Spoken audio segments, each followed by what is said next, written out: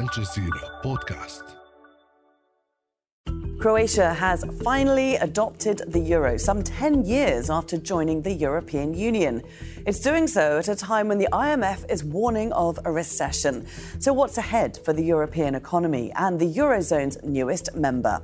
I'm Laura Kyle, and you're listening to the Inside Story podcast, where we dissect, analyse and help define major global stories.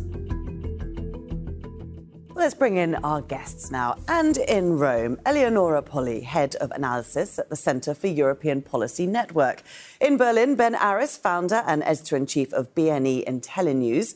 And in London, Vicky Pryce, Chief Economic Advisor at the Centre for Economics and Business Research. A very warm welcome to all of you.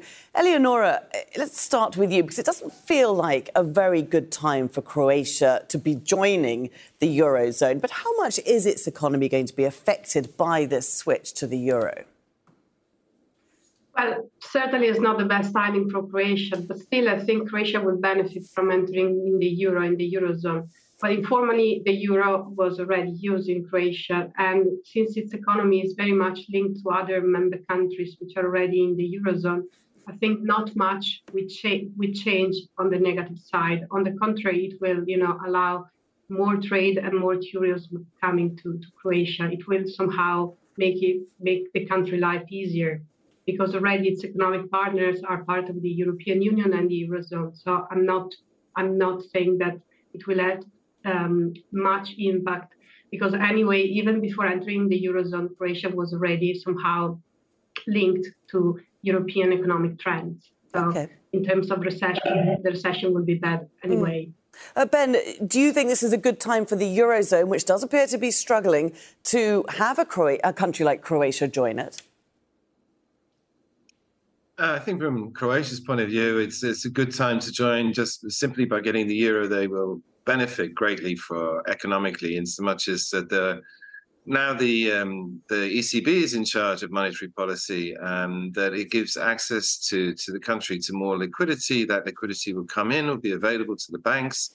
They'll buy more government bonds with it, which gives the government more money to spend. You can expect probably a real estate boom, in so much as some of this extra liquidity will go into the real estate sector.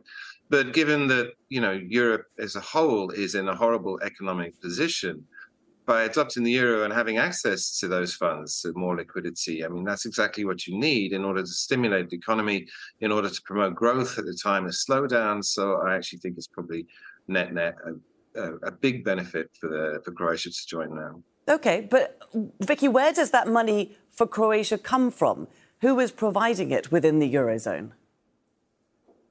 Well, the first thing to bear in mind is that the EU and the European Commission have been quite active in ensuring that there is sufficient support to all the countries that have gone through the whole COVID period and now the energy crisis, with special funds which have been raised and put aside for all the countries in Europe. And the ones that are benefiting mostly at present have tended to be the southern European countries and possibly now the Eastern European countries, if you like, getting a share of this next generation EU fund, the real support that is needed, because, of course, we now also have the issues relating to Russia and the war in Ukraine, and therefore cutting off of gas and other supplies. So there is a lot of cooperation going across. And that was, of course, happening anyway, as far as the wider EU is concerned. For Croatia itself, of course, the money that Ben was referring to is what the European Central Bank has been doing in relation to quantitative easing all these years. In other words, sort of buying bonds in the secondary market of various countries and ensuring there's enough liquidity in the system to keep them going, if you like. And there is special money being put aside again, even though they finished the overall package of quantitative easing just recently, there's extra money put aside for those countries that find themselves in difficulty. So there will be, for a while at any rate, support going to, if Croatia needs it, countries like Croatia, but also, of course, countries like Italy and Spain and Greece, which may need that in the short term too, because, of course, we are entering a recession and a number of countries are going to need extra boost as a result of this, because the capital markets may decide that their debt levels are a bit too high for them to be doing it without some support from the ECB. So, Vicky, you've just leapt forward by 2 questions by saying that we are entering a recession, or the Eurozone is entering recession. One of my questions was, is it going to happen? Because we need to talk first about inflation, don't we? Ben, it's soaring across much of the world. Just bring it back to the basics for us. In the Eurozone, why is inflation the buzzword at the moment? And how is the ECB, how is the central bank intending to address it? Well, that's a complicated question. I mean, there's a lot that goes into it. The obvious factors that have been contributing to inflation already from before the war in Ukraine with the pandemic virus is the food prices have been inflated, that supply chains have been disrupted by the pandemic, which has made things more expensive, basic things like food and fuel. And then the war in Russia has only exacerbated that by sending all the commodity prices up even higher, and they were already high before at the end of the pandemic. And it's become and another factor playing into this is the deglobalization that's been going on. And again, the war in Ukraine is just making that worse by splitting the world into the West and the global South. And all of these things have led to much higher and much more persistent inflation than anyone was expecting. And so for someone like the ECB tackling this, or any central bank, it's extremely difficult. I mean, the ECB has put through some record high rate hikes in order to try and bring it under control.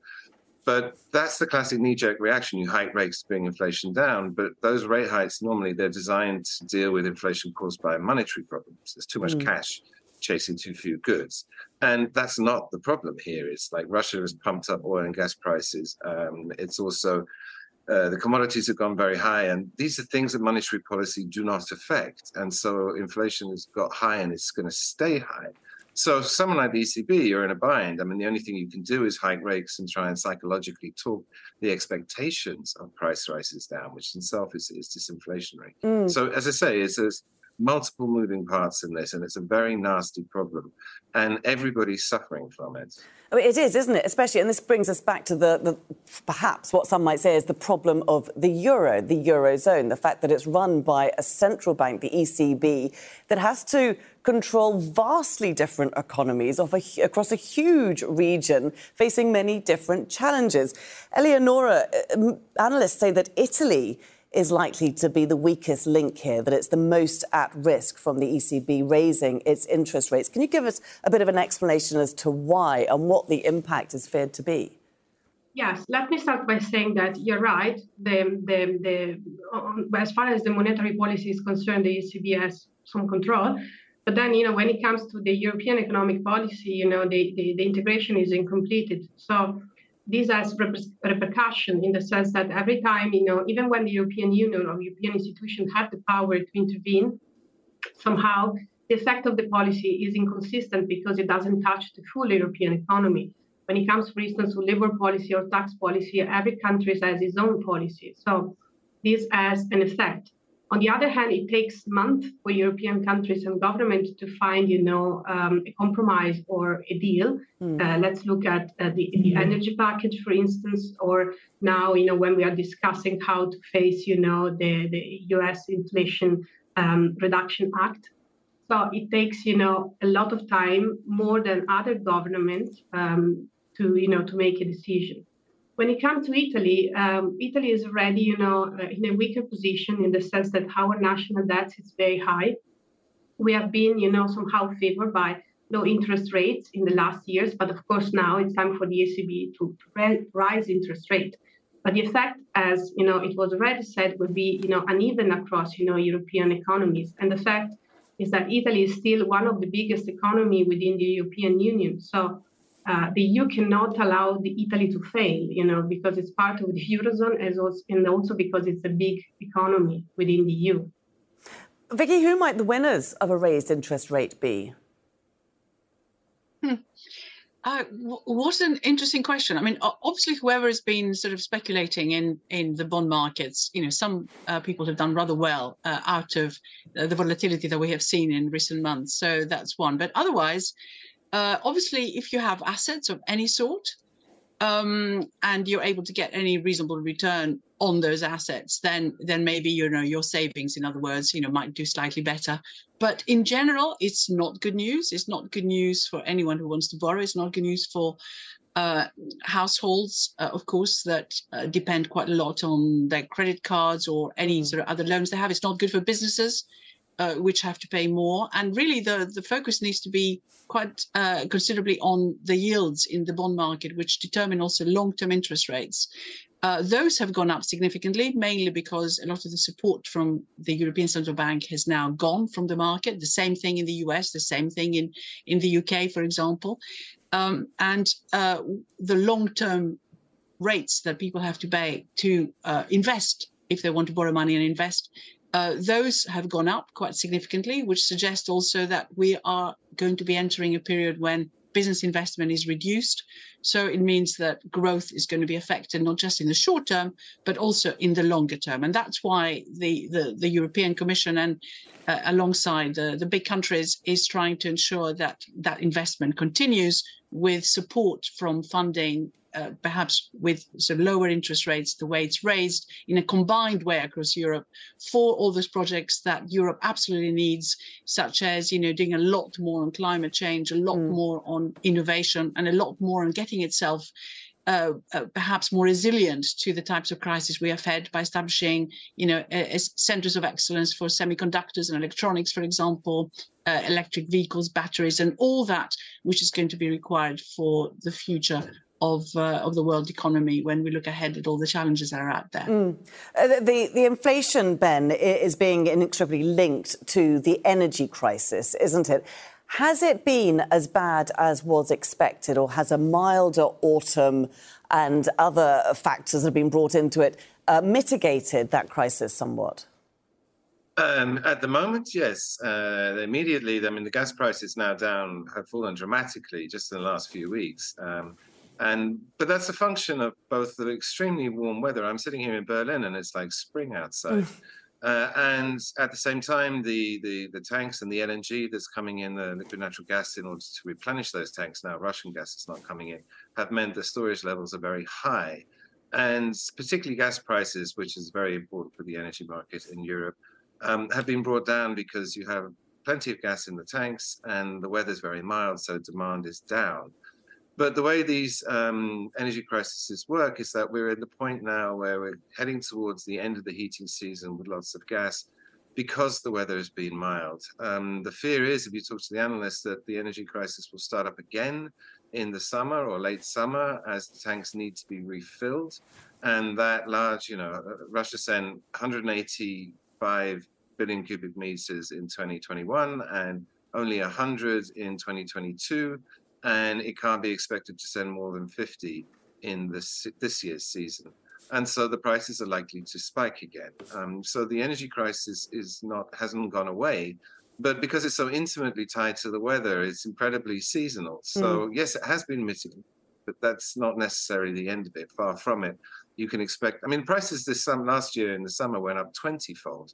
And given the reduction, the halving of Russian gas that's on its way to Europe this year, you can expect maybe the same thing to happen again and maybe even worse. OK, so Germany, for example, Ben, reporting inflation for December being lower than was expected. That's not reason for hope yet. No, it's helpful. And the low prices now and the warm weather, all of that's helpful. What that does will reduce the pressure in the next season, in the next cycle, which will start in March at the end of the heating season. So, yeah, it's definitely good news. But you have to, if you look across the board, everybody's reporting double-digit inflation, or they're close to, which is incredibly painful. Normally that's considered a crisis. And we're sort of getting inured to it now. But we're in extremely difficult economic position now. And as we mentioned before, people like the ECB don't really have the tools to solve it.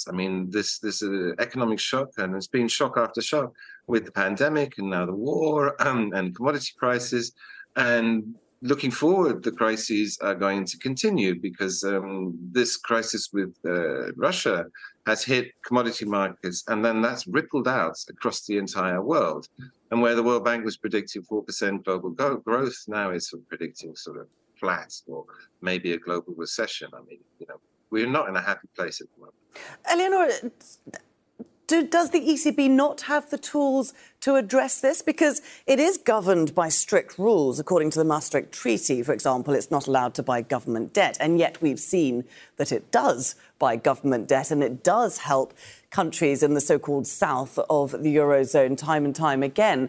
So can it not be more flexible in its approach, differing the approach to the bigger countries to the smaller countries? Well, I think the ECB is trying to do its best in the sense that it has been one of the last banks to raise interest rates, and now it has started to raise it, and it will be raising interest rate also next year. The fact is that the ECB has to look at the European economy in its whole. So it cannot just concentrate on single countries. On the other hand, it is buying bonds from national countries, so it is helping in this other way. The problem is that there are two different visions across, national governments within the EU. Like you have, the Northern European countries, which are very much fond of liberal economic policy. And on the other, you have France, which are led by Germany, basically. And on the other hand, you have France, which has been moving to a more soft approach, supporting more European interventionism, like the creation, for instance, of an energy fund was proposed by France, or also having a more lenient approach towards, fiscal regulations, which is not appreciated by Germany. And every time France and Germany are not on the same line when it comes to economic policy, you have problems, because those are the two countries after Brexit that have been leading, European policies, from an economic point of view, but also, internal and external. So I think at the moment you have this kind of internal political battle between, France and its supporters and Germany and its supporters, which have different economic policy visions. On the other hand, I think, the European Central Bank will continue with the interest rates, rising interest rates. And I think, the consequences for especially Southern European countries will be critical. But, at the same time, as I was saying, the EU cannot allow, countries like Italy or other Mediterranean countries to fail because they are too big. And this will have major economic impacts on the Eurozone stability. So, Vicky, how do you stop them from failing? Well, you keep supporting them. I'm afraid that's all you can do. And the truth is that the European Central Bank and the EU as a whole have been very flexible over the last few years. So during COVID and beyond, they have basically given up on some of the rules, or at least suspended some of the rules they had. The European Stability and Growth Pact has been abandoned for the time being. In other words, needing to keep to very strict debt and deficit percentages. That's all gone for the time being. The European Central Bank has been buying so-called junk bonds from various governments. So it's been buying a lot of Greek bonds, which were junk for a while, but they seem to have improved a little bit recently. But it keeps on buying those, or it has kept buying those through the entire quantitative easing period.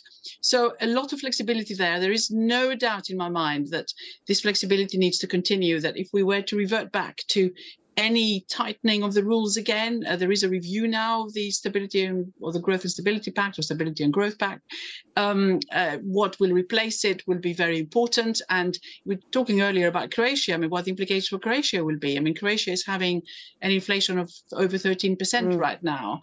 Other countries a bit less, but the Baltic states over 20%. And the problem with the European Central Bank is that a single interest rate doesn't really work across, in any case, when you have countries, as you mentioned, Germany seeing a reduction in their inflation rate, and you've got information that tells you that in some countries inflation is 3 times as high as it is in France or Germany. So really difficult. Therefore, continued support, I'm afraid, is what is going to be needed. Ben, do you think that leads us on to the question of whether the ECB, whether the Eurozone, it needs a more permanent two-speed monetary policy to support the different nations in the way that their own economies need it? That's a very good question. And the thing with the whole EU project is that it works extremely well when things are calm and prosperous and steady. Then it works very well. But even within that, there's always been this sort of distortions. I mean, the size of Germany and the power of its economy, it's in the same, regulatory environment under the ECB as the Balkans. And so the interest, the monetary policy rate is supposed to fit both of them. And for Germany, what that means in effect is that the euro is much cheaper than it would be if the Bundesbank was setting the monetary policy for itself. And consequently, it has this incredible export advantage because the euro is very cheap. And talking about introducing a two-speed, I mean, this is an acknowledgement, I think, of the crisis at the moment. And really the plan in Europe, I think, is just to wait for the crisis to go away and then go back to it. I mean, at the moment, there's not a federated Europe, there's a monetary unity, but then even that is not universal within the EU. And so it ends up being a fudge. And we've been talking about monetary policy, and you can change rates and both boost growth by cutting rates or hamper growth by increasing rates. But the way the EU gets around that is simply by giving countries money. I mean, the amount of money that's being spent on support at the moment is phenomenal. I think the EU collectively has spent some 700 billion euros in terms of support and relief for the high energy costs at the moment. And so, you don't have to cut rates in order to promote growth by creating more money within the financial system. You can just give it to the countries in cash in all these programs, which is what's been going on. And at the moment, that seems to be the plan. I mean, Germany alone is its first aid program is 30 billion, the second one the same, and then the third one 200 billion. And so they're just hitting the problem with money. To wait for the crisis, I mean, that's the issue, is how long is this going to go on? And I think up until recently, the view has been that it'll last until the winter, maybe the spring. But I think now people are sort of readjusting, and they're talking about a long war in Ukraine, which will continue to disrupt the energy markets, the commodity markets, for at least another year, and now possibly even longer. So I think you're right that we're going to have to revisit the economic policies, because at the moment the policies are about relief from these crises in cash, and not about big structural changes like you're talking about to the monetary system. So not big structural changes. Vicky, do you rate the survival of the euro? Yes.